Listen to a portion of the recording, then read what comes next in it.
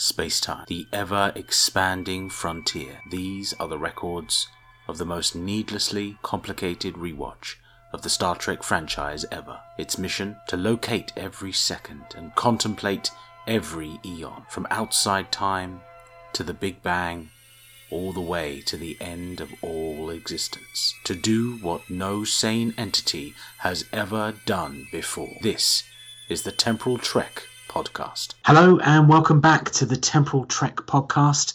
We're in Season 1, Part 2, Episode 7. We're in Season 2 of TOS Assignment Earth, the last episode of that season. But again, I am not alone. I have called back my good friend Paul. He has agreed to come back on the line for me. Are you there, Paul? I'm here. Yes, I'm here. I don't think I actually went away from the last time. No, you've just stayed on the call. I realised I hadn't hung up from the last episode, so that's always good. How are you, Paul? You all good? All good here, yeah. No problems, no issues, no COVIDs. We're all fine here. Now, I don't know if I'm mentioning, I don't know, I'm probably seeing a bit more stress on you today. It looks like maybe you've been editing a lot more or something like that. Are you working on anything at all? Oh, yes. Yeah, editing, definitely. I had this stupid idea of maybe coming back to podcasting after a few years of being away, and two lads press ganged me into making another podcast with them. So, some Daniel Peter Hitch, I think his name. No relation to you, is he, Dan? No. I mean, I had people in my family tree back then, but I can't remember the name. Yeah, and then some other bloke, Vanderlei, or no, what's his name? Vanderloo? Is it? Vindaloo, that's his, yeah. Vindaloo. Yeah, Prawn Vindaloo, that's his name. Wait a minute, I think I had a Cosmic Pizza a couple of episodes with Prawn Vindaloo on it. Yeah. Wonder what that might be. Yeah, that'll be it. Anyway, these two guys just sent me this thing and said, "Can you put this together? We've created this podcast, and I've had to edit it, and it's coming out in a few weeks' time. I mean, I don't know where we are in this timeline and the pizza podcast timeline. Somewhere along the line, it'll be out soon, or yesterday, or tomorrow. Or yesterday. To be honest, time just seems to be folding in on itself at the moment. It feels like I'm all over the place, going backwards and forwards. But here we are. We've actually reached 1968, but we won't talk about that just yet. We are in the original series, as I've already said. We're going to crack on with the episode, and we're going to have some interesting discussions, I'm sure. Take your mind off that Cosmic Pizza. Right, we jump straight in. It's a rare treat to not have to worry about timestamps for once, because it starts at 0 minutes, 0 seconds. It's at the beginning of the episode. And we open with a captain's log. Kirk is talking about using the light speed breakaway factor, and how they are being sent back in time for what appears to be a routine time travel mission. That seems rather odd. Normally there's a crisis or a queue involved, or some unwitting person who's pushing them through time. But here we are, Starfleet is in the time travel business all of a sudden. Any thoughts, Paul? Yeah, and the first time we see them doing historical research. I mean, I didn't think that was a thing. Maybe because of this they stopped doing it or something, because there's no real mention of it, that this has ever been happened before. If I remember my history records, I don't think 23rd Century was well known for its temporal prime directive, so maybe I've been giving Kirk a hard time in previous episodes. Maybe they weren't playing ball too much, a bit fast and loose. That is true. I mean, you'll know that the temporal police have been after him for a long time, haven't they, because of all of the mistakes he's made. So maybe that was the thing that stopped them from doing it again. But yeah, it's the first time I've actually realised that this is historical research. Yeah. Now, the light speed breakaway factor is a reference to another TOS episode, which we haven't seen yet, but we'll see when we do our rewatch. But it is an allusion to other things for the non-Star Trek fans listening to this podcast. The good thing is, Kirk does mention the exact year, 1968. Now, later in the episode, we're going to come to New York, so I'm going to use that as the focal point of time, but I will sort of mention world events at that point. We open the year in January 1968, as North Korea is making a brand new push against South Korea and US troops, as we are still slap bang in the middle of the Vietnam War. The conflict is constantly going back and forth. US ship is being commandeered by Korean forces. There is a constant back and forth throughout the year, but January sees a brand new push on the Tet Offensive. In New York City, in February, there's actually a garbage strike, and it's worst one in all of Western history. In fact, it went from 30,000 tons at the beginning of February to 100,000 tons of garbage left on the streets of New York. Quite a whiff. But no sign of it by the time we see this episode, as Gary looks down on the streets, so it must be later in the year when they got it all sorted out. I would not want to have worked to be anywhere near New York City at that time, as they were moving Madison Square Garden in that same month to its fourth location, in its current location as far as I'm still aware. But they were moving all of that infrastructure through the garbage-riddled streets of New York. Sadly, by the time we get to April of this year, we get a major historical event. Probably one of the biggest figures in 20th century history. Martin Luther King is assassinated on April the 4th of this year in Memphis. In May, in New York City back again, we have a teachers' strike. So not only have we had the bin men, we've had the teachers now striking as well. So everything is falling apart in New York. By June, we have another assassination, a huge figure in 20th century history, and we have Robert Kennedy, the brother of JFK, who was assassinated 5 years earlier, but in June of 1968, Robert Kennedy is also assassinated in Los Angeles. In August, we have Chicago police launch a brutal attack against anti-war protesters. Again, the Vietnam War is at its height. In September, the Miss America pageant is actually protested in massive street demonstrations, and Boeing 747 is first put into service. In October of that year, Nixon is giving a speech at the very same Madison Square Garden, and the Black Power fist is first raised at a sports event. Now, before we move on, obviously we've had Black Lives Matter happening as we're recording this, Paul, and there's been a few things over the past couple of years of sportsmen taking the knee in various sports, and here we are in 1968, we have the Black Power fist being given in solidarity with all of black culture at the time. It's almost like we're living in a time loop. We're seeing the same things happening again. Any thoughts on that bit of time? Yeah, that's right. I mean, it just shows how far we haven't come since 1967 to where we are now. That we still have the likes of, you mentioned there, the American footballer Colin Kaepernick, who was protesting against the way the black people and ethnic people are treated in the US. By not taking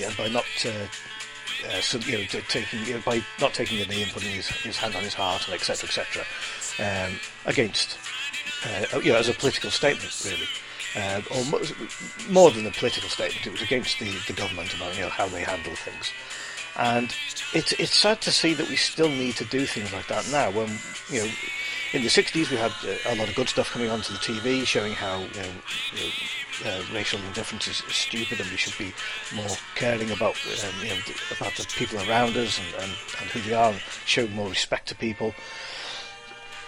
30, 40, 50 years later, we're still doing the same thing. I mean, we haven't really moved forward. I say we. There are a lot of people out there that have, and I think this generation and the things that are happening now will make a big difference.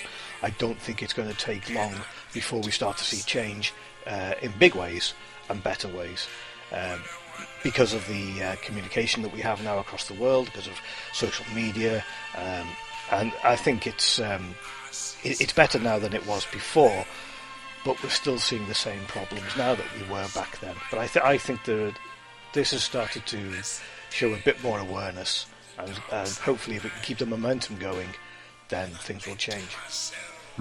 Along those lines, a little TV show in November. I think you call it Star Trek in your timeline. Where I come from, it's just history. But for some reason, in your reality, it's a TV show. They showed the first interracial kiss as well on TV. So yeah, you were just talking about all of our progress. That's right, yes. I mean, Star Trek by all means was not the first interracial kiss, but it was the first, on a large-scale TV network to come out with that. And also, we had Nichelle Nichols and various other people who in fact were on the show, but not to a lesser degree, who made a big step forward and it affected people later on in life as well, as we get into the second generation of the next generation of Star Trek. Actresses there that came on because Nichelle Nichols had played this part and then wanted to become actresses and actors because of her. So, yeah, but it's still taken far too long for that to happen. But within a generation, that things can change. So, yeah, it was good. But it's just a television program. I mean, it's not real. Well, it's not real in your universe, but in my universe, it's completely, this is just history. This is just what we already went through. People have been kissing and everything for hundreds of years in my time. I have no idea what you're talking about. And Star Trek started it all this kissing business, I don't know. It's crazy. That's it. By December of this year, we're going to go over to a bit of science and a bit of a tie-in with our episode, and Apollo 8. It meets history as we get the first humans to orbit the moon. So we're getting real history, real space travel coming in this year, 1968. Any thoughts on the Apollo missions in general? Oh, I could be here all day if you want to talk about Apollo. Yes. I can make it a two-parter episode, that's fine. I love Apollo. I love all of the space race in general, really. And we'll go into that more as we go through the episode and later on, I think. But it's interesting that this show just happens as the Apollo program was really sort of getting a hold. And I think it was this year where they went through the second unmanned test flights of the Saturn rocket before going to Apollo 8 and taking off, with people on board. So interesting that they've actually got footage of this in the show, because it is very close to actually, only a few months before it happened. And how they've got access to all of these images and footage of it all is amazing. You mean McKinley Rocket Base? That's the place, wasn't it? Of course, that's right. Yes, yeah. That's the one. It looks strikingly similar to the Kennedy Space Center, but it's very strange. Yes, the Apollo missions just they cement for me the importance of space travel and just the amount of achievement that was done in such a short space of time. Again, as we're recording this, we mentioned this in our previous episode, but you're seeing the SpaceX launch and how they're really building on the backs of what was accomplished with the Apollo missions. And obviously they were able to speed up that process. And they've done in a year what took 10 years for Apollo to do, to sort of get that sort of seamless rocket technology. Generally speaking, for this year, there's no other sort of exact dates for this, but the Soviets do implement their fractional orbital bombardment system, or FOBS system. It begins in 1968 and the program lasts right up to 1983, but it's a low Earth orbital nuclear launch pad system. Now, they were forbidden from actually taking any kind of nuclear devices up into orbit, but they had the platform in orbit at the time, the FOBS port for it. But they were forbidden from actually taking any warheads up there using the Outer Space Treaty, which I mentioned in my previous episode, which was set in 1967. So if anyone needs to hear about that, we'll talk about that last week. Time travel. And last but not least, it's a little bit of popular culture. What were the top 5 singles for this year? We've got 2 from the Beatles. We have Hey Jude and Lady Madonna. We have Louis Armstrong with What a Wonderful World. We have Jumping Jack Flash from the Rolling Stones. and Sitting on a Dock of a Bay by Otis Redding. All these songs, you'll be pleased to hear, have lasted right into the future with me, and I've heard every single one of them. But those were the top 5 singles of the year. Any other thoughts on the year, Paul? Any comments or anything like that? My sister was born that year. Oh, well, that's the most important thing. That's fine. Well, I can trace the family history when I'm doing this call and everything like that. I can figure out where we are. Yeah, it's the worst thing that happened to me ever. That, yeah. It's all about perspective. It's all about perspective. I hope she doesn't listen to this. That's all right. I look at the frequent lists of who's listening onto this, and there's very few people. There's a couple of Andorians on my listener profiles, but that's about it. Yeah, so, that'll be her. No one's. Oh, that could be it. All right. I was wondering what the antennas were on your head. That makes more sense now. Right. We've done our history bit, and we're going to get straight back into the episode right at the beginning. And the Enterprise intercepts a very powerful transporter beam, so much so that it shakes the ship straight away, almost on cue, as soon as Kirk had mentioned 1968. Now, the transporter beam is coming from almost 1,000 light years away, or at least 1,000 light years away, according to Spock. It put me in mind of the Kelvin universe, the transwarp beaming that was taking place. It makes me think that because Scotty saw that happen, did that put him in mind of how transports could work on such vast distances? Who knows? Any thoughts on that? In which universe? Exactly. In which universe does it happen? But, one of the Scotties came up with it. Maybe Scotty came up with it then. Maybe that was Scotty in a different universe trying to beam Gary Seven through to the Earth, and he intercepted it himself. Maybe they don't want to be heard. Maybe it's not from 1,000 light years away. Maybe it's 1,000 light years in the sideways direction. Ooh, that could be fun. That could be a fun way of doing it. Because as we go through it, I do want to ask you constantly, who on earth sent Gary Seven? But we'll come back to that in a moment. As soon as Gary Seven appears on the transporter pad, he's carrying his cat, who we'll later find out is called Isis, and there's a very heavy-handed villain music playing, as if there's a morbid dread of this person being on board. And it's just a guy in a suit with a cat in his arms, but it does kind of make you feel like he's being set up as the Bond villain of this episode. Any thoughts on that? Very much so. When he beams aboard and he sort of half turns, and you think, I've been expecting you, Captain Kirk. Yeah, he should have had a chair. He should have just beamed in with a chair. That makes so much more sense. We end at 2 minutes and 4 seconds to go into the credits. Now, this is the first time we've watched a whole TOS episode, so I will ask you, thoughts on the TOS credits? Where does that rank in your listings of favourite credits? This is a bit unusual, this one, because as yourself, you've probably watched it on the Netflix, Yes. And it's the remastered version. Mm-hmm. And I have the remastered version on DVD anyway, but I got that before that they put it onto Netflix. It's a slightly different theme tune. Yes. It's noticeable. As soon as it comes on, you okay. And you immediately recognise it, because obviously the lady has redone the voice. And all that. I can't get that high anymore. Not without surgery. So it is different. I do like the remastered version of all the original series. It brings it to what it should have been when it was first made. It's also a lot easier to see the ship, because back in the day, of course, it was done in America when they used to have less lines on their TV sets. And when it was brought over here, we had more lines, and the picture was all really hard to see and distorted. So nowadays, to see a perfect ship going around some fantastic-looking planets, it's great. Yeah, I do like these credits. It really is. It still invokes the nostalgia, even though it's clearly, it's got like an uncanny valley element to it, that your brain knows it's something different, yet it still kind of clips you into the feelings of the TOS every time you watch it.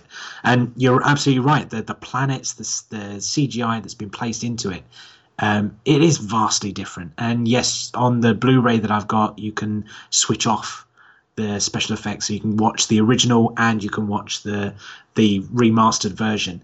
And actually, I do prefer the remastered version. It is kind of nice to have it almost up to date with the rest of what is Star Trek today. So it's quite nice to watch that. It does stand out a little bit because obviously some of the 1960s shots when they're in the studio or whatever, it's still not crystal clear and some of the sets are a bit grainy. So it does stand out when you go out to the shot of the ship and it's perfectly beautiful coloured and all these beautiful planets you can see, and the Earth looks amazing when you see it. But it's proper. It's as it should be. If you were then to go out of this really sort of decent scene in the Enterprise, then go outside and have this really horrible fuzzy planet and a ship that's not really in focus, it doesn't travel well in time. This makes it better. We come in after the credits and we get a name check straight away for Gary Seven. We see credits for Robert Lansing. It's very rare to have the guest credits inside the episode. Normally it's at the very end credits. But I think it just promotes how there's something different about this episode. I'm not entirely sure what it is. It's almost like they're setting this guy up for something. He's perhaps going to be the big bad if we're listening to the music, because it's still the dum-dum-dum, dum-dum-dum, the villain music. And he's very calm. He's very in control of himself. And he's straight away asking them to identify themselves, not the other way round. Here's this strange man who's just beamed in from 1,000 light years away, and he's acting perfectly calm as if it's just every other day. And it's the Star Trek crew, the Enterprise crew, who are sort of thrown off. And I think this is a thing that sort of goes through the whole episode. It almost seems like the crew are not exactly at their best all the way through. Any thoughts on that? Yeah, I thought Captain Kirk was very indecisive. He couldn't make his mind up quickly enough. Didn't know what to do, how to take it. Should he? Is this guy a good guy? Is he a bad guy? I can't do anything until I find out more. Very unusual for him, where he normally just goes straight in and he's like judge, jury, executioner. He will sort out the problem straight away and mete out the justice. He was very unsure of himself. Didn't know who he felt. It was the first time he sort of stepped back and went, I'm not in charge here. This guy's in charge. So yeah, it was unusual, very unusual to see him on the back foot. Yeah, it sort of threw him for just off kilter, as if there was, I don't know, there's something about Gary's presence on the Enterprise that has somehow changed him. But throughout the episode, I'm always thinking, our crew should have figured this out by now. It should have gone through. And as we find out later on, perhaps if they just dug into the records a little bit better, maybe they would have had the answer there and then, but we'll come back to that again later on. He claims to be human, and he claims to be from the 20th century. Now, we find out a little bit later that's sort of a lie, in the fact that he is a descendant of people from 6,000 years ago. So technically he's not really from the 20th century. He's probably the descendant at the same time as the 20th century, but he isn't a human from Earth. He's actually been sent here from a hidden planet. And this puts me in mind of the TNG episode, When the Bow Breaks, the Hidden Cloaked Planet. And it made me think of, is it another version of that society? Is it another planet that they somehow hid? I did go into the episode. Again, I don't like doing this for the podcast, but I did go into the episode notes to try and sort of look at the production stuff behind it. And apparently there was a Voyager episode that was planned to be tied into this, where it was some aliens called the Aegis, I think they were called. And it was going to explain a little bit more of Gary's backstory. Maybe not meet Gary, but the aliens who'd sent him. But that was abandoned because they realised, hang on a minute, they've got the technology to send Voyager home, so they're not really going to do anything about that. But I did think, what if they're the same race as this TNG's alien race that came through? Any thoughts on that? Yeah, I think it would have been okay to put it into Voyager, and they could have just talked around the fact that they weren't going to send them. The machine's broken down at the moment. Can't do it. There's a little sign on a piece of string saying "out of order." Out of order, yeah. Be back in 5 minutes or 5 centuries. That's it. Yeah, the repairman's not available till Tuesday. Yeah. The they do discuss the critical point in history, that this 1968 is going to be the most critical point in all of history ever at any point in time. Do you think that after all the things I've just listed in our history talk, that it is the most critical point in history? I think he was overplaying his hand a bit there, Mr. Seven, trying to beef up his importance and saying, if you stop me doing what I'm going to do, the whole Earth will be destroyed. And the start of World War III, the fact that it didn't happen should have, Captain Kirk stood there, so maybe it didn't happen. There's a bit of a clue there, but anyway, I think he's just trying to beef up his role a bit and say, hey, look, I need to get down there and do this. So. Clearly, Starfleet agreed with Gary Seven, because they sent him back to look at 1968 for this historical research. So, although maybe someone in the Temporal Archives realised, hang on a minute, we need to send the Enterprise back so that all of this plays out. Who knows? There's a little scuffle. Isis the cat attacks one of the red shirts, doesn't kill him, but does give him a good scratching. God, I know how that feels. And Gary takes over, or manages to overpower 5 crewmen, including Kirk. He used the best Kirk fu he could try at the time and couldn't take him down. And Spock tries the nerve pinch and it doesn't work. So clearly this is a human, but he's not a completely normal human. This next scene, after they've incarcerated Gary, they're trying to figure out what's going on. They're trying to get a readout from all of the station heads on the ship. And rather than having everyone in one room having a talk, as they normally do in Star Trek, they have a little conference room scene, everyone's sat around the table. It was almost like they've got more of a budget for this episode, because they're having screens and shots of people relaying the information as Kirk's sitting at the table, but everyone else is still at the station. Any thoughts on that? Do you sort of pick up that they were given something a little bit more to do the special effects this episode? There was a lot of stock footage being thrown in, so maybe they saved a bit of money on that, and they diverted the budget to other parts. Yeah, so I think it could well have been. But I have to say, I do quite like this way of conferencing. It kind of reminded me of what we're going through at the moment with COVID. Everyone's Zoom calling and everything. Everyone's sending in their information without actually being in the same meeting room. One thing I remember is when Scotty is called and he walks across the screen and the camera follows him, and I thought, oh, come on. Oh, wait a minute. Skype can do that now. So I thought, oh yes, it is. Oh my God, another thing that Star Trek has predicted. Skype calls, Zoom conferencing, but as you move, your camera will follow you. It's a really strange thing. Yeah. But I feel like they should do that more often in Star Trek, rather than having the conference room. Give it a little bit more, dynamic. Use a few more sets at the same time. Everyone talking together. Can you imagine people on the bridge of the Next Generation? All sat there putting on headsets and putting the screens on, because they're all in the same room, and one's in the conference room and the other's down in the galley, and one's at 10 forward having a drink, and the other's in his room having a shower. Where's Riker? He's turned off his camera, Captain. You can't actually get any feed on there. Yeah. Where are you, Riker? Is that a backdrop? Yes, it's a backdrop. I am not in the holodeck at all. Is that number one? Yes, and there's Captain Picard looking at the big screen in front of him, with all these hundreds of people's faces all over it. Mind you, they have done that. They have done multi-picture conferencing on the Next Generation, so yeah, there you go. Very true. Spock gives a list down. He does my job. He actually talks about history, and he lists everything that's happened in this year. He only talks about one significant assassination, but as we've just heard, there are actually 2.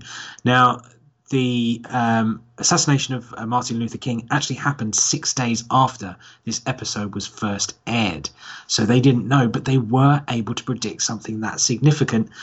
They're not clairvoyant, they didn't know it was going to happen, but it's a pretty scary prediction nevertheless. The Vietnam War is obviously in full swing, so talking about a coup in a eastern country, that's a pretty good guess, isn't it? Really, that's going to happen. And he sort of drops the ball, doesn't lead on the most important issue. It's when they're launching orbital weapons platforms around the entire planet and completely encasing it in H-bombs. So, he was gradually building up to it. It reminded me of our last episode in Carbon Creek, where Mo was talking about human beings having fish sticks, and then, nuclear wars as well. These Vulcans, they like to, bury the lead a bit. Yeah, but don't forget, looking at Kirk and Spock, it hasn't happened.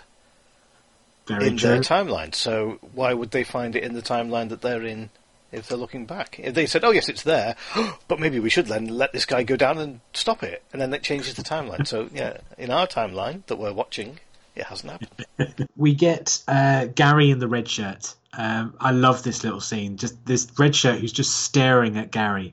There's literally no expression on his face, but he sees Gary's just like poking his fingers into the laser grid on the cell, and he's just not even like flinching. He's just looking at him. He's not intimidating him. He doesn't have any lines to say, so clearly they don't want to pay the actor. And Gary just stands back and gets out some odd sort of servo-looking device that, I don't know, I would call it maybe a sonic screwdriver, maybe, something like that. Yeah, it looks a bit like one of those little toys that you can get, Yeah. that people play with on some other program thing. Yeah, it put me in mind of something. I can't think what it is. I don't know. A guy, he travels through time. Yeah. No, he's all by himself. Yeah. I don't know. Yeah, it probably is, yeah. There's just a moment, and he flips it, and he manages to not only take out the laser grid, but he also sends the security guard to sleep. So we've got a red shirt who survives again. 2 red shirts in this episode managed to survive a fatal cat scratch, and we've got one who just gets put to sleep. We finally get McCoy back into the episode, who is basically just there to say he's a human and he's perfect. And that's all he has to do. DeForest Kelley must have been over the moon to get a paycheck for this episode, because he does nothing else after this. He's completely out of it. Any thoughts on that?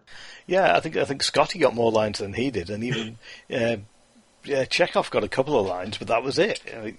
Did Sulu actually say anything? I think there was one episode, but he was just relaying something that was already written down that Chekhov could have said for him. It's just there. Gary makes his escape, manages to get to the transporter room. Isis jumps from Spock's lap, and Spock has been gently stroking the cat and sort of looking after it. He does seem to have an affinity for cats, I've noticed, in other episodes as well. But Isis makes his way to the transporter room, and they escape. Down in New York, we get a long panning shot of this office for Gary 7, almost like they're setting up the office for, I don't know, maybe use in another episode, I don't know, but they do seem to spend a lot of time looking around this office. It made me think of sort of Mad Men and those sorts of offices. I've just watched a load of documentaries on something called Disney Plus that my device intercepted, where it was Walt Disney's office as well. It looked very similar to that. Any thoughts on the design of it?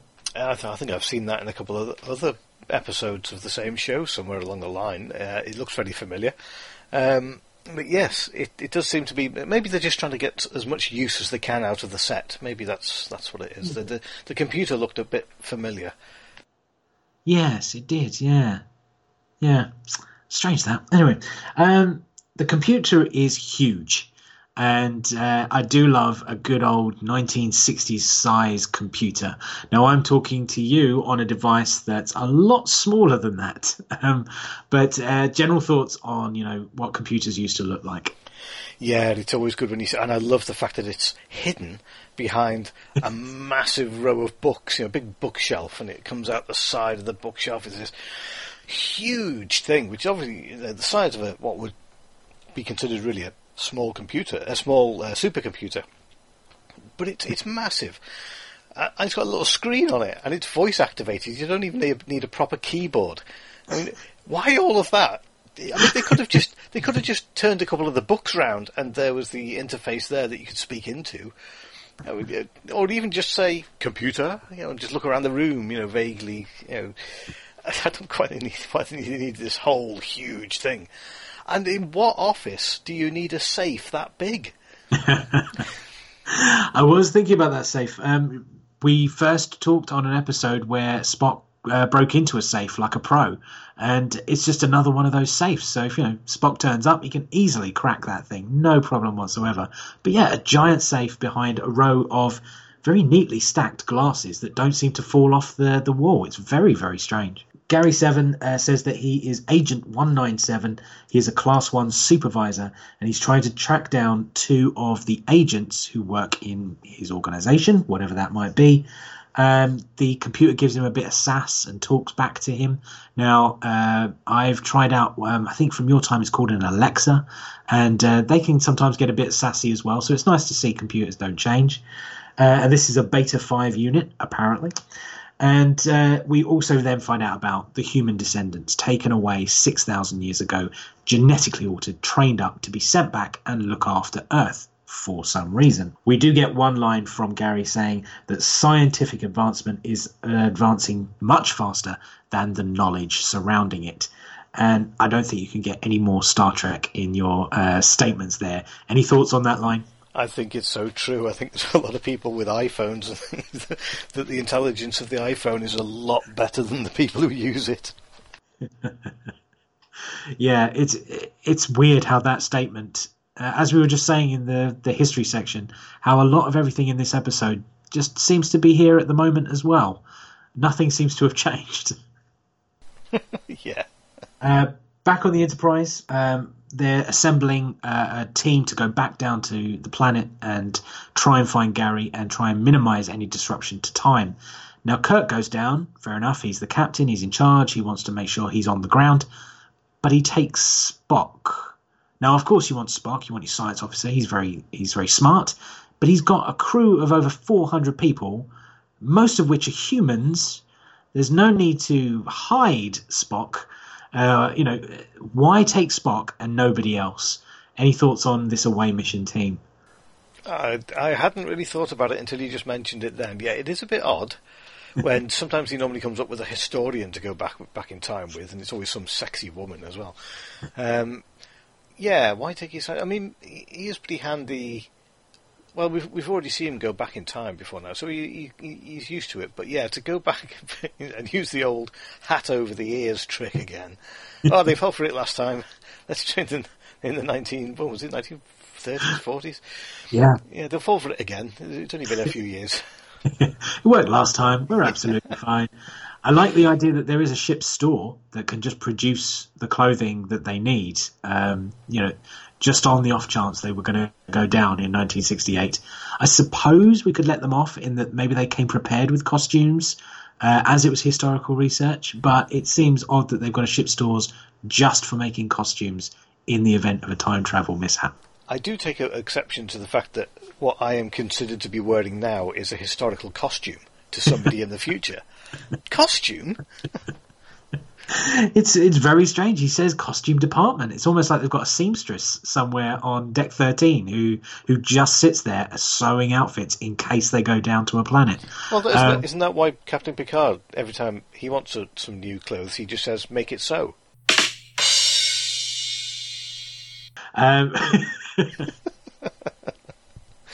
Maybe that's it. Maybe that's what he's been saying all along, and everyone's been misquoting him and just writing SO. Yeah, fair enough. It also explains why Kirk's shirts always get mended in the next episode. If they've got a seamstress, it just comes up and then fixes it after every fight. Back in New York, we are back in Gary Seven's apartment. He's talking through with the computer what's going on, what was the mission that the original agents were on. And they were talking about how NASA was going to launch a orbital platform for these H-bombs to balance the sense of power. And again, we come back to this idea that it's a load of nonsense. This is something that another planet went through, which was Omicron 4, which is the only time this ever gets mentioned again. But the idea that you could balance power by adding more weapons to the problem rather than taking them away. Any thoughts on that? You caught me flat-footed there. No, I hadn't thought about that. That's But well, with the balance of power, he it's such a heavy-handed message, I think, for what was happening at the time. But as we've heard with the history section, this was going on. The Soviets were already launching a platform like this. There were plans underway by the US to do the exact same thing. Much, much later, we'll have the Ronald Reagan Star Wars program, the idea that we could put lasers into space. But, the Soviet program that was in the news at the time, it was meant to completely eradicate the advantage that NORAD had to track missiles coming over the ocean. So this platform would allow them to launch over the North Pole and just come right over the US, over Canada, and straight down. So the idea that you're balancing power by just putting more weapons up there just seems very odd. There is a need to sabotage, and apparently that has not been taken. That has not taken place. And Gary has to step in to fill the role. Kirk and Spock are down on the planet, and yes, as you mentioned, Paul, he has a hat on. Not just any hat. He has a very sort of Russian-y looking hat. It looks very Russian-inspired sort of fur hat. Now, last time Spock was down on Earth, he was accused of being Chinese. This time, he's got a very Russian-looking demeanour. He's got a Mac coat, almost Russian spy-looking, I think, for the 60s. Surely this guy's got a profile somewhere. There was a guy in 1930s building something that was fizzing and popping in a 1930s apartment. He's here in New York again 30 years later, this time obviously dressed as a spy, hanging out with the same guy, maybe his handler, maybe, the agent in charge of the operation. They don't seem to have aged much, but, here they are 30 years on. Are these terrorists again? I don't know. Roberta Lincoln, we then get introduced to Gary Seven's new assistant, as it were. Don't hit their friendship straight away. They are going to have a little bit of a back and forth. There's jaunty music this time, so we've moved away from the villain music, and we're supposed to think that this is all light-hearted. And I think this is quite a fun little scene where it's just the back and forth between Gary and Roberta. Any thoughts on this when we first meet her? Oh, I love Terry Garr.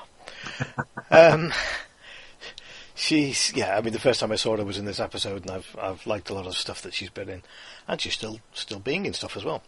I do like it. She brings a fantastic character to this show. She would, without giving too much away, she would have made a fantastic partner to Gary Seven. I do like the back and forth. She brings the comedy element, but although she's the comedy element, and she's not so dumb. She's not the dumb blonde. Even though she's just a secretary, she picks up on things very quickly, and she's quite smart. Maybe it's a bit of street smart, New York street smart. But I do like the fact that she'll put up a fight. She'll try and stop people doing bad things. She's got a bit about her, and I think she's a good character in this. I think she would have been really well written going forward. Yeah, she doesn't strike me as one of the tropes that you often see at this point, and we've seen it in Star Trek as well. There is only one trope I will point out in the fact that they've and you've probably read the same thing that I have, that her skirt is very, very short. Yes, that's true. Which is more to do with the producer than it is her. Absolutely. And this is something that Terry Garr did mention. She often attributes her success to Star Trek in the fact that she got her big break, but at the cost of having to work on Star Trek, which didn't always treat her very well. You've got the costume department working, as far as I can work out, on the orders of Gene Roddenberry, to make the skirt shorter. A horrible thing to happen to any actress. But to have it on your big break, the first time you've appeared on screen, a horrible thing to think you had to go through. But as far as the character is concerned, the way she's written, she's feisty, she's strong, she stands up for herself. She doesn't just defer to his authority because he's the man. She actually stands up. She actually fights back. She doesn't take his word for it. She's not just smitten with him. It's not a romance story in any shape or form. They are almost equals. She can actually stand up to him in many ways. And I think that's one of the things that I liked about this character. Absolutely, yeah, that's right. I mean, that's why I think she would have been the better. Well, it would have been a good team between the two actors. I would have liked to have seen more of it. I do like the idea that their cover story, though, was to make a new encyclopedia of all the things they could possibly do. They couldn't think that maybe they were investigators, insurance brokers, so that, when they turn up at dangerous situations, it makes perfect sense. No, they're researching a new encyclopedia. Very strange. It just so happens that this bank was being robbed, and we're on the letter B for our encyclopedia. So we were looking at bank robberies. Yeah, and when another bank robbery happened 6 months later, we had to renew the research. We had to update it, so we have to keep going back. But the most unrealistic thing, we've got time travel, we've got aliens from thousands of light years away taking humans 6,000 years ago, everything like this. The most unrealistic thing in the whole episode is when Gary gives the excuse that Isis is a trained cat. The idea you could train a cat. Now, we're podcasters. Most people seem to know that podcasters have cats for some strange reason. Cats get in the way of podcasts. The idea you could train a cat. The most unbelievable cover story I've ever heard. We have two. Well, we did have two cats. We'd had two cats previously. The cat that we currently have at the moment is a black cat, exactly like Gary Seven's black cat. Now, unfortunately, it's a male cat, but I was going to say if he can transform to the same way as his cat can, I'm going to get something totally wrong here. But yeah, you cannot train it. It keeps bringing in birds and mice, for goodness sake. I mean, although our previous cat did bring in one day a raw sausage. I kid you not. Came in, put it down, we looked at it, we thought, what on earth is that? We thought it was a mouse or something. And no, it's a sausage, a raw sausage. And so we shooed him outside, we put it in the bin, because, well, obviously somebody's having a barbecue somewhere and they've just lost a sausage. 10 minutes later, comes in with another one. I'm saying, bring the steak. Bring the steak, not the sausage. We don't want sausages, bring a steak. No, he didn't. He just brought another bird in. It's ridiculous. You can't train cats. After that, Gary Seven then goes back into his office and he learns that actually the agents before him had died in a car crash. Now, I really liked this moment because as an actor, Robert Lansing, in the other movies I've seen him in, was always a very thoughtful character actor. He always played sort of an authority figure or something like that. But rather than being the blustery American, that kind of typical man, he was always a bit more reserved in some of the other movies I've seen him in, and some of the TV work as well. And in this moment, he seems to be throwing a lot more pathos into just one line where he says, something as silly or something as trivial as a car crash, and he seems genuinely upset. It really set up his character as someone who feels very deeply for people, despite having this very reserved demeanour. Any thoughts on that? Absolutely, yeah. I do like him as an actor. Funny enough, I've seen him in this a few times, obviously watching it again and again, and I keep thinking, what have I seen him in? And I had to go on IMDb to see, what it is I've seen him in before. And he up to this point, I think he'd been in one thing, which was a World War II drama, which obviously must have got him noticed for this particular role, and maybe for future roles. Other than that, he was just like one part in. He did one part in this, one part in that, one part in the other. All the usual TV programs of the time. After this, did the same thing. One part in Kojak, one part in Cannon, one part in this, one part in that, one part. Before he gets a couple of roles where he does again, he's has a good 20 or so episodes of a couple of shows, and then it's one part in this, one part, and then he passes away. And I think he was one of the most underrated actors ever to be used. He's such a fantastic actor, and just in this episode, he's. I like William Shatner as an actor myself. You can see his stage background. Put these two together, fantastic. I think he might even be a little bit better than Shatner because his acting is less stagey and more filmy and TV. Whereas you can see Shatner's come from the stage and gone onto TV to do stage performances, before he sort of brings it back down again. I think he is totally, totally underrated and should have been used in more things other than just the one standard character. Yeah. Yeah, exactly the same. From all the westerns I used to see with my dad, all of the war films that I saw him in, he just stood out whenever he was on camera. It was just something a presence, like you say. He just seemed to fit that style of the medium, just the way that he actually delivered his characters. And he doesn't seem to be of his time either. I mean, if you saw him in anything, you would say, when was this filmed? Whereas with other people, you can say, this is the, if you look at any of the original Mission Impossibles, you instantly know you're looking in the 60s. Same with Star Trek, and the stuff in the 70s. I can see the style. Maybe his hairstyle is sort of generic and can span any year and still look the same. So you can't place him anywhere. And his acting is, it's not set in that. It's set in the period that he's in, but it is not of that time.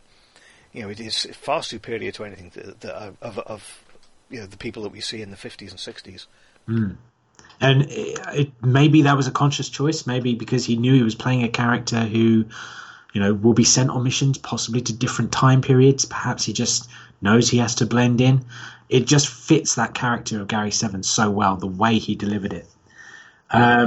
Speaking of overacting, Kirk bundles his way through that door, but not before he spends at least 3 or 4 seconds of screen time trying to figure out how the doorbell works. He just sort of looks around as if, what's going on? I imagine, someone from the 23rd century, we don't come across doorbells very often, and maybe other than at Starfleet Academy where we've got door handles. Other than that, yeah, fair enough. But he barges in, and rather than trying to lay on the Kirk charm, which we've seen a million times before, he says, "Where's Gary Seven?" Straight in with it. Gary then flees. He then beams to a McKinley rocket base where he needs to complete the mission and sabotage the rocket. Now, at this point, we're sort of being told as the audience that maybe we shouldn't be trusting Gary Seven. But Gary Seven, on his own, with no reason to lie, he's trying to convince the computer that he's who he says he is. He said that his mission is to protect humanity. We, the audience, really have no reason to mistrust him now. He had no reason to lie to the computer. We know he's on some sort of peaceful mission to look after humanity, but the whole way through, we're also being told in the music, the performances of both William Shatner and also Leonard Nimoy, that there's some urgency to it. And it just seems really weird that they were playing both angles. We know we can trust Gary at this point, yet we're still being shown that he's the bad guy. Surely, as we said before, Kirk should have worked this out earlier. Yeah, all you have to do is listen to the music. Yeah, exactly, yeah. Just for once, listen to the overture. They run through. They are being chased by the police, who Roberta has called on them. The police run in after them, and Kirk asks for a wide beam out. They beam straight up to the Enterprise with the 2 police officers. They rush off the transporter pad and beam them back down again. And these 2 police officers are just dumbfounded by it. And we get the, Charlie. I really wish we could see more of these police officers. Any thoughts on that moment? Well, I thought we had. I thought one of these police officers reminded me... a lot of these American cops, they always seem to have an Irish background. Yeah, it's very strange. It is, yeah. I think Charlie has a bit of an Irish background in him, but it's more of an Irish foreground, maybe? Maybe, yeah. He looks very familiar. He must be one of these descendants from somebody in the future, I think. Yeah, I think he looks really similar to a guy that I went to the academy with, whose last name I think was Finnegan, I think. But I can't think of that. Yeah, it's an Irish guy. It's anyway, definitely an Irish. Yeah, it's an Irish rogue of something. Yeah. Yeah, that's right. And he's very, very physical. He can run around, up and down, jump off rocks and things. Yeah, he's got that feel about him. Yeah. Yeah. Gary materializes next to a sign saying liquid hydrogen. Probably not the safest beam-in location, but there we go. And he manages to outwit the switched-on security guard, I thought, Lipton, who asks for some ID, realizes he needs to phone it in, but he's using his NSA ID card. Now, earlier, Gary got hold of these papers. He's got NSA, he's got CIA, and for some reason, the computer gave him a New York homicide card. So what exactly did the computer think he was going to be doing? I know, yeah. Talk about covering all bases. I mean, comes into the base, Yeah, I believe homicide. I believe there's been a murder here somewhere. What? That doesn't work. CIA you can do. NSA, yeah, to a degree. But homicide? Yeah. He rolls in with a lollipop stuck out of his mouth. Goes, who loves you, baby? Oh no, hang on, I'm in the wrong place. In a wheelchair or something, you know. Pulls up in a red Torino with a stripe down the side. What?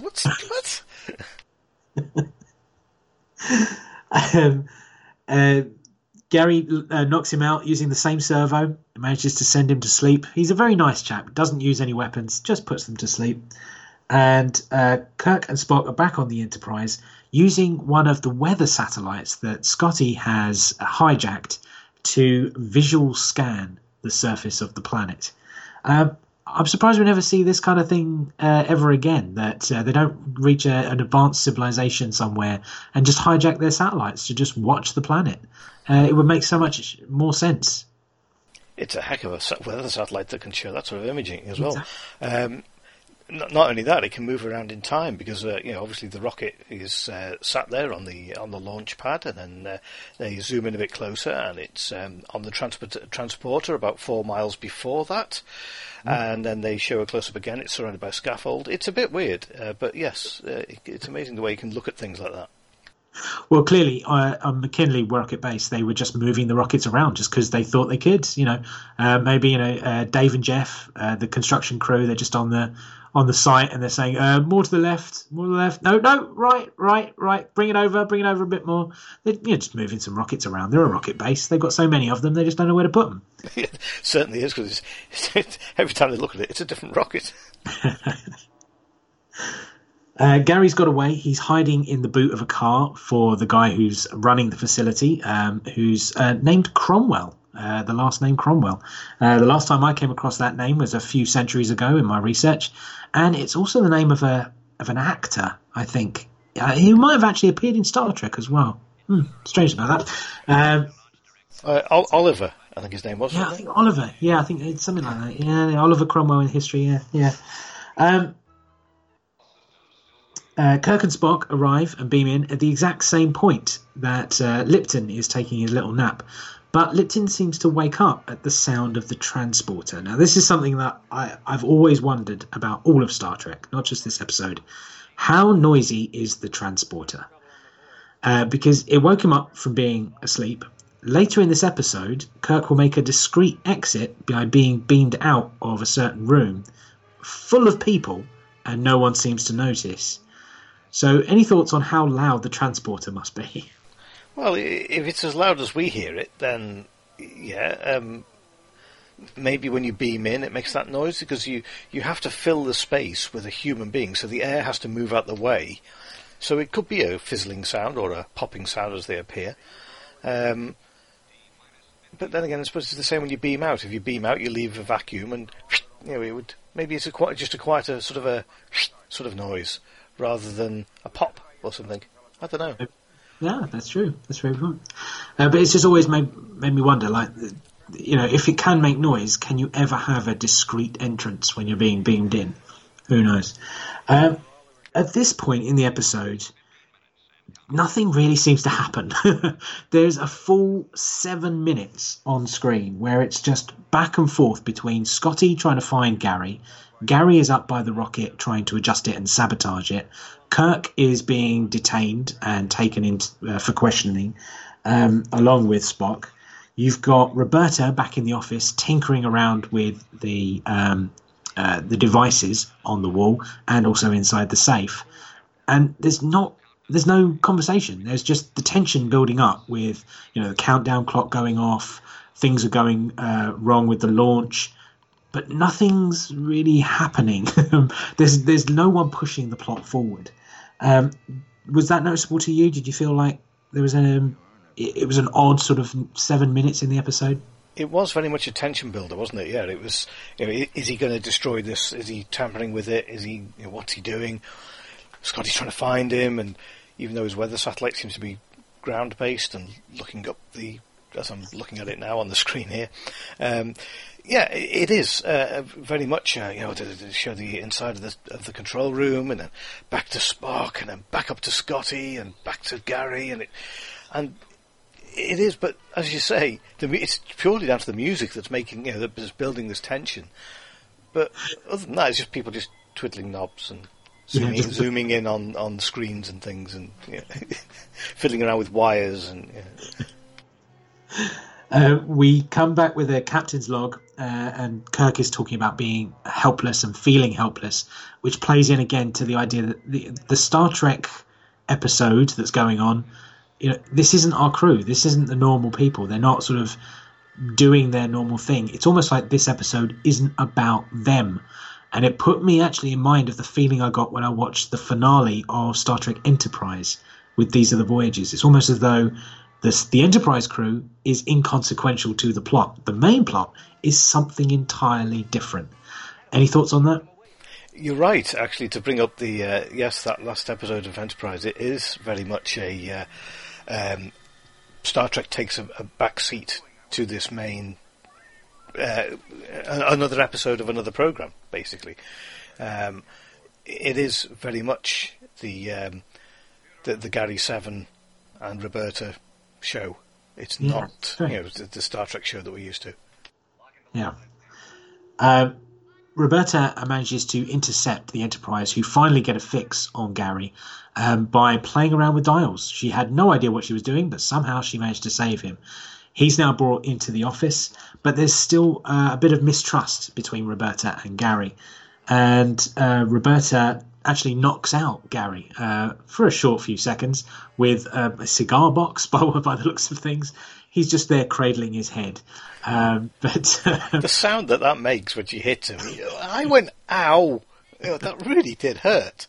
But how come he can withstand a Vulcan nerve pinch and yet he gets whacked over the head with a cigar box? What's this guy? Who knows? Maybe it's made of lead or something. I don't know. Or mind you, perhaps it's kryptonite. Oh, that's true. We did have a green glowing box earlier that was talking to us. That's true. Could be.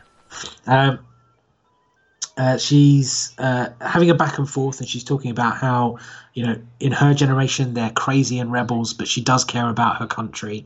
Now, I thought this was very interesting. In my previous episode, we had the Summer of Love in 1967. We had the hippie movement where, the establishment saw them as anti-government and they were destroying the country.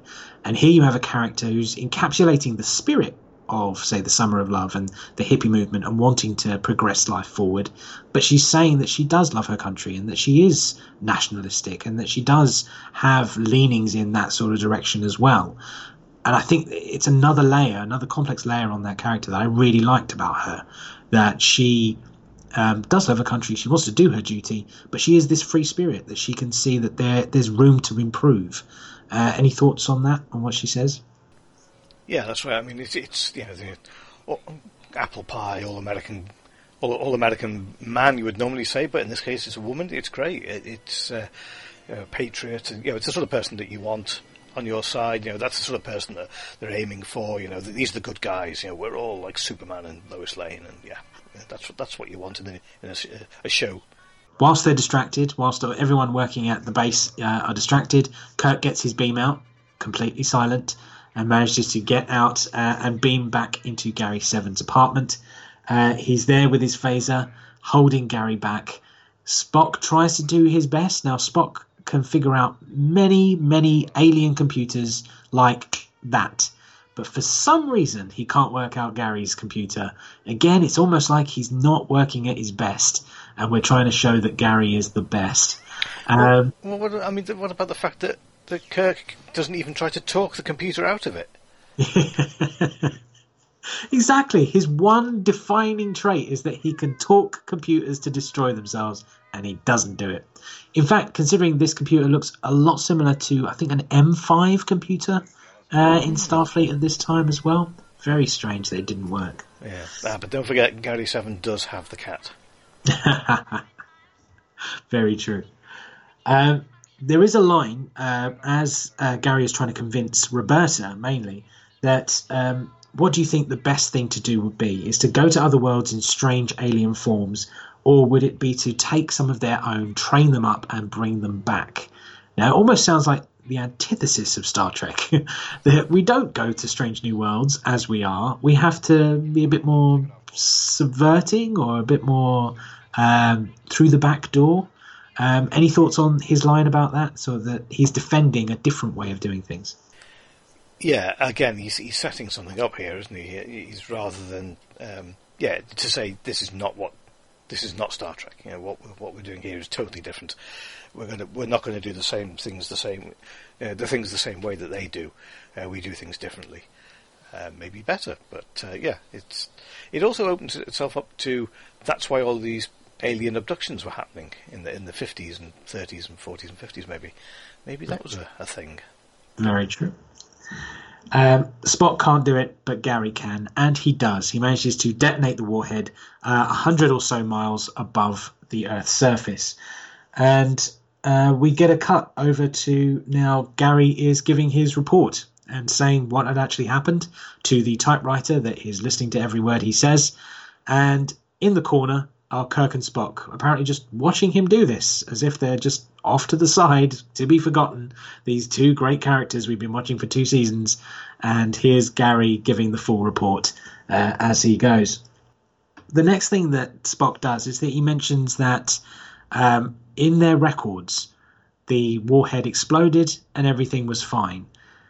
Now, surely they should have found that record sooner than that. It shouldn't have taken them living through the incident to look up the record. My only thought is, did maybe a record unlock, once it's actually happened? Did someone back at Starfleet headquarters put it in the file, but it doesn't unlock until the moment happens? Any thoughts on that? Oh, that's it's cleverer idea than I've had. I mean, I just assumed that they were so busy trying to stop Gary Seven doing what he was doing that they didn't really have time to go off and look. Although they could have just said to Scotty, "Hey Scotty, go through the data banks and see what you can find on this date," or get somebody else. Or if there's a historian, there's always a 20th century historian knocking around somewhere that could have looked it up for them or something. But I assumed that they just didn't not have the time, because we saw them on screen all the time, to actually go and physically look and check this out until it's all over. Then they look back and went, "Oh, silly us! Actually, we got it wrong." You always have to read the footnotes. You have to make sure you get all the extra notes. There's a nice little play where Kirk then says, "We can't reveal everything that we know about," and that seems fine. Actually, that seems to fit in with Temporal Prime Directive. Don't give any information away. Only for Spock to completely ruin that and say, "Actually, I think we'll find they're going to have some very interesting experiences." So Kirk was fine, but Spock this time completely broke Prime Directive by even alluding to them having a relationship beyond this episode. And I think at this point, everyone who's listening to this episode realizes we're going to talk about it, that this was going to be the pilot for a Gary Seven TV show. And your thoughts, Paul, on that? I wanted it because mainly because Robert Lansing, his character was so good. I mean, his acting was so good. And Terry Garr, obviously, when I first saw this, I was still a young lad, so I sort of fancied her a bit. And it was, but yes, she was very attractive, but also she was a great character. She was a feisty person. She could fight. She could, talk to him as an equal in some cases, or even as a better, saying, "You're not touching my." What was one of the things? That's right. She was saying about leaving and everything like that, and he was saying, "Oh, well, actually, you're not acting." And he said, "Oh, through my my stupidity of whatever word he uses, I have gone and shown you things that you shouldn't have seen yet." So he admits that he was wrong, and she was actually just being herself and normal. So. But she was speaking to him saying, "Look, I don't know who you are, but I'm going to quit, and all this." Quite happily to do all of that. So yeah, great characters. I would have liked to have seen the show carry on and be developed and see what would have happened. Obviously, we didn't get that, but I would have liked to have seen it. Any thoughts on? Obviously, we're now a month out recording this episode from the announcement of Strange New Worlds, which is a TV show based on a pilot from the 1960s. This is a pilot from the 1960s, and there are still many Star Trek projects coming out. Do you think that they might do a Gary Seven show now? Doubtful, because it is... and we're going to mention this at some point. This is going to be basically Doctor Who. Yes. The man who moves around through time, fixing things. Probably it was going to be based on Earth, but you never know. They might have expanded it. The sonic screwdriver, the attractive assistant. Maybe they could change the characters later on if they wanted to. They'll bring in a different officer of the day, or of the week, or of the month, of the season, whatever. I wonder whether it was sort of made and maybe was going to be put forward as something that could go up against Doctor Who, or become the American Doctor Who. And maybe the executives looked at it and said, "Oh, God, what you mean, that crappy little British black and white TV thing? Why should we? We're not going to bother with that." But had they made it, I think Doctor Who would have finished. I would have think they'd looked at it and said, "We can't go up against that. We'll just buy that instead," and they would have had the Gary Seven show instead of what we now have as Doctor Who. So I think it could have quite easily killed it off. It was I think it was going to be a game-changing... It was certainly a game-changing decision, because in not doing it, Doctor Who continued and has become as big as it has now. Had it have gone ahead, I think Doctor Who would have finished, and this would have carried on in one way or another. Yeah. I mean, obviously, Doctor Who predates Star Trek as well. I mean, you've got 1963 being the first episode, and the format of sort of the lead authority male figure and a sidekick or a companion who is female is nothing new throughout TV. I mean, throughout that time, I was looking through some of the other TV shows that were a similar kind of concept. You've got The Avengers, which started in 1961, so you've got Emma Peel and everyone, and that lasted for many, many years. But again, male authority figure, female companion. You've got the comedy, which was Adamant Lives, which was about an Edwardian sort of Sherlock Holmes type character who gets frozen in time and then reawakened in the 1960s and then becomes a dashing adventurous spy type character. He also had a female companion. That was in 1966. Again, predating all of this. You've got other shows in the States. You've got The Champions, who were 3 hero characters, 2 male, 1 female, who got strange powers, looking out for humanity and sort of saving the world. You had Danger Man, which was another one where, it was a spy, so it wasn't as fantastical, but he was a guy traveling the world trying to stop things from happening, all the way up to the 70s. And you've got things like Sapphire and Steel, which had Ilya Kuryakin himself, in the 79. Joanna Lumley, I think, was Sapphire. And these were 2 aliens, a male and a female, trying to change the destinies and everything that's going on in the world and stopping strange events. It's nothing new. But the setup in this episode is done so well. You've got Gary, who is very mysterious and plays it so well. It's such a shame that it was never exploited, that it didn't even go to a season just to sort of give it a chance. Looking through the show notes, that it was going to be him versus like an evil set of aliens called the Omegans, who were going to infiltrate parts of society and all this sort of stuff.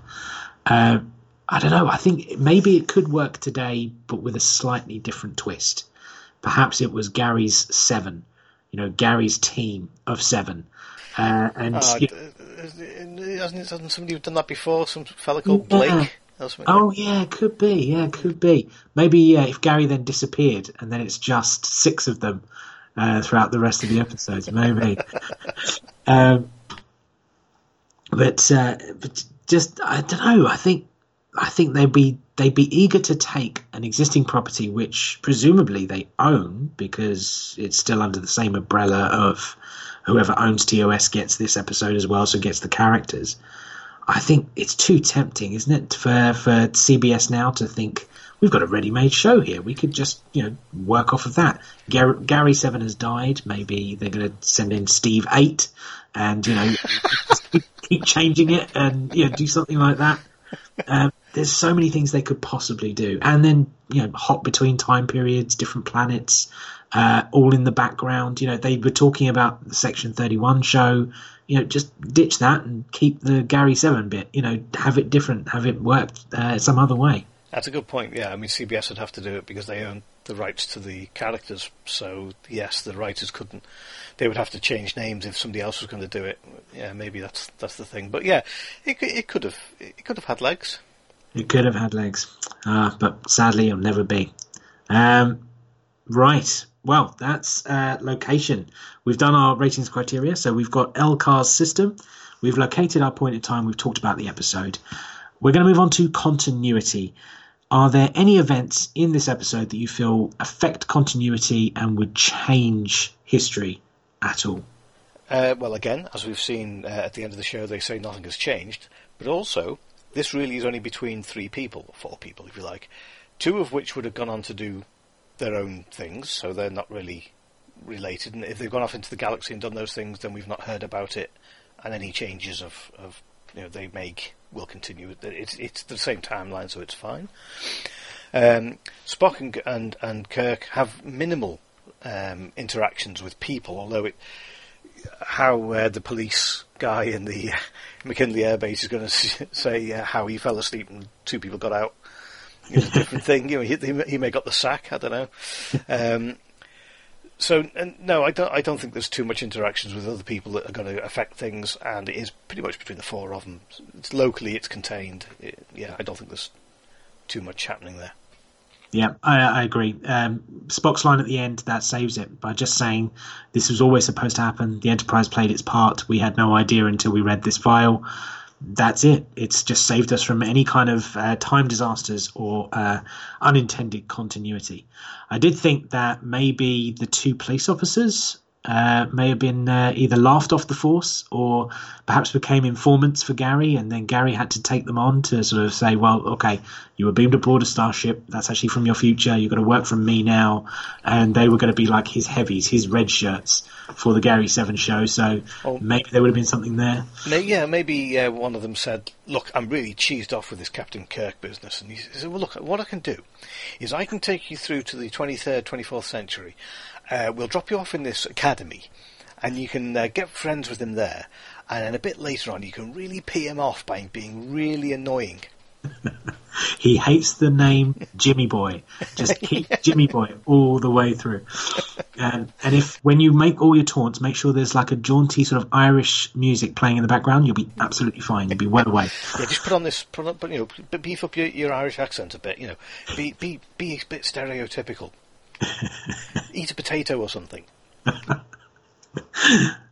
But yes, but for continuity, I'm not seeing any changes here, so I think we're both agreed on that one. So, alterations. Now, I think we've already pretty much covered this with the episode. Is there anything you would want to see changed? Anything you want to see adapted, expanded on?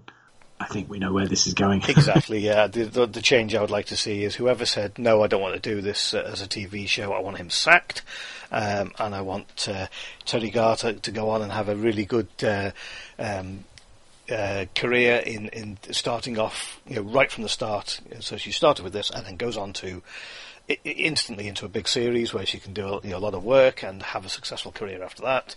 I'd like to see more Robert Lansing, and yeah, it should have gone ahead. Yeah, it really should. There's no argument from me on that one. There's literally nothing else I can say that other than give us a Gary 7 show of some kind. Link it in, maybe have an episode that will allude to it, in Picard or Discovery or whatever, that will actually finally answer the riddle of who they were. Just something, just to sort of give it a payoff, maybe. Strange New Worlds, put it in Strange New Worlds. Oh, Strange New Worlds, perfect. It's almost in the same era, isn't it? I mean, it's the same time, a little bit after it, isn't it? Yeah. But obviously, Gary then is the one with the upper hand because he recognises the Enterprise. It's, oh, wait a minute, you're a different captain. This is from earlier in the time period. So he can then get the upper hand as opposed to the other way when Kirk had all the cards. Right, recommendations. Do we recommend this episode to Star Trek fans? Oh, now there's a good one. To Star Trek fans, yes. It's a time travel episode. It's canon. It works. It's fine. Yeah, I'd recommend it. It's fun. It's got a little bit of fun to it. Yeah, I'd recommend it. See, now this is the thing I had with this episode. As we've been saying, it doesn't feel like a Star Trek episode necessarily, because it feels like a Gary Seven episode, or as it was, a pilot episode. The characters of the show aren't behaving as you'd imagine they should do. It hasn't, for the last 2 seasons on TOS, we've had all the characters being very competent, and in this episode, they're sort of a little behind the curve. They don't seem to be the people we've known the whole way through.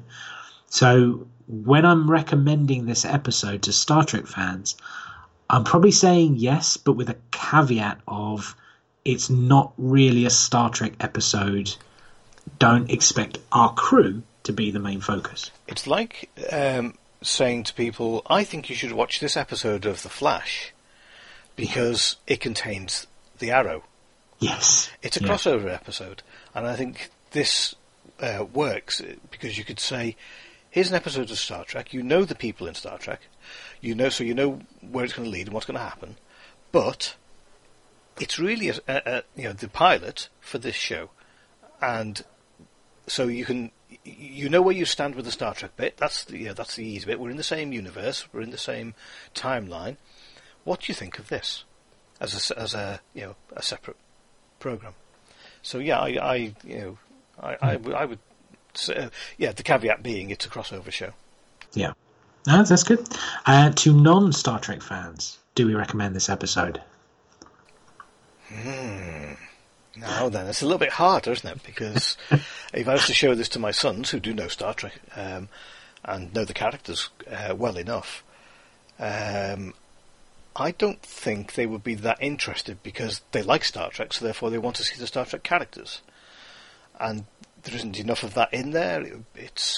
They're not being, like you say, themselves, so it would look a bit strange to them why they're not doing this. So probably not.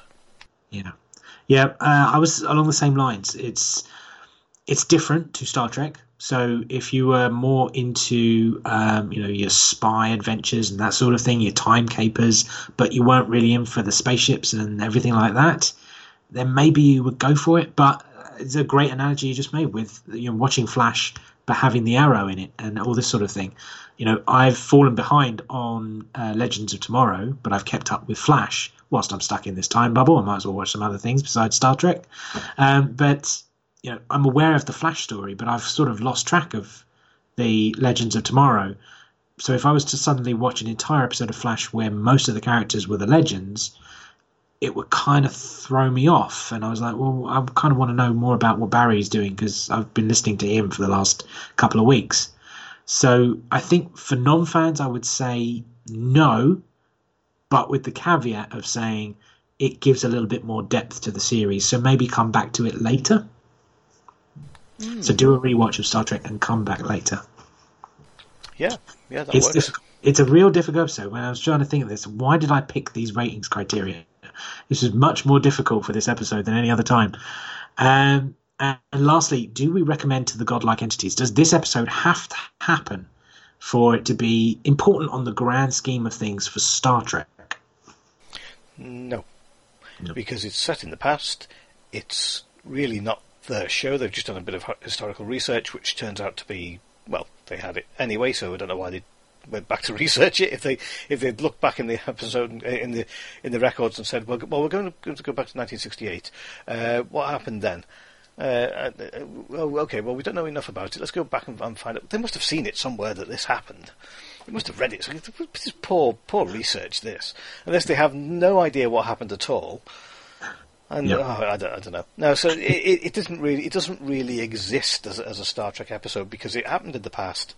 Everything happened as it should have done. There's no knock-on effect. You could take it out of the series and it wouldn't make any difference. Yeah, I'm likewise. Yeah, I'm going to echo your same thoughts again. It just feels like because it's more about Gary, because the events sort of loop around and they were always supposed to happen anyway, there is no cosmic significance to it, to what's going on in the episode. So to the godlike entities, I'm not going to recommend at all. So that's it. We're going to now set up our last episode, but thank you very much, Paul, for joining me on this episode yet again. I believe I've got you coming back next time as well. Yes. Another episode which is time travel in the 60s. Is it? I can't. I believe it might even be the exact same crew, but this time I think they're going to 1969. So we only have to jump one more year. Do you mind me leaving you on hold for another year? Again, I've been on hold for like so long, and now you put me on hold for another year. I promise the music gets a lot better next time. Oh, it's so terrible. It's the same thing over and over again. Oh, that dreaded do-do-do-do-do-do-do-do-do. Oh, it's horrible. It's synthesizer music from the 80s. I promise the next lot will be Argolian ceremonial rhythms. They're much nicer to listen to, so very, very nice. Depends what the ceremony is. Join me next time, and Paul next time, as we go to season 1 of TOS. Tomorrow is yesterday, and we are starting again at the very beginning of the episode at 0 minutes and 0 seconds. So join us next time for another great episode, and I'll see you in the next time stream. If you'd like to contact the show, there's now a Twitter account. Search Temporal Trek Podcast at rider_coattail, or contact me directly at hitch_Daniel.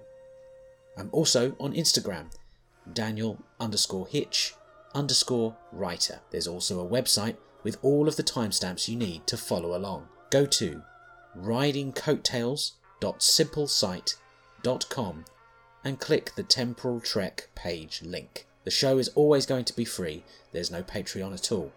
But if you wish to financially contribute to the show, feel free to find my books by searching me, Daniel Hitch, on Amazon. And we'll catch you in the next time stream.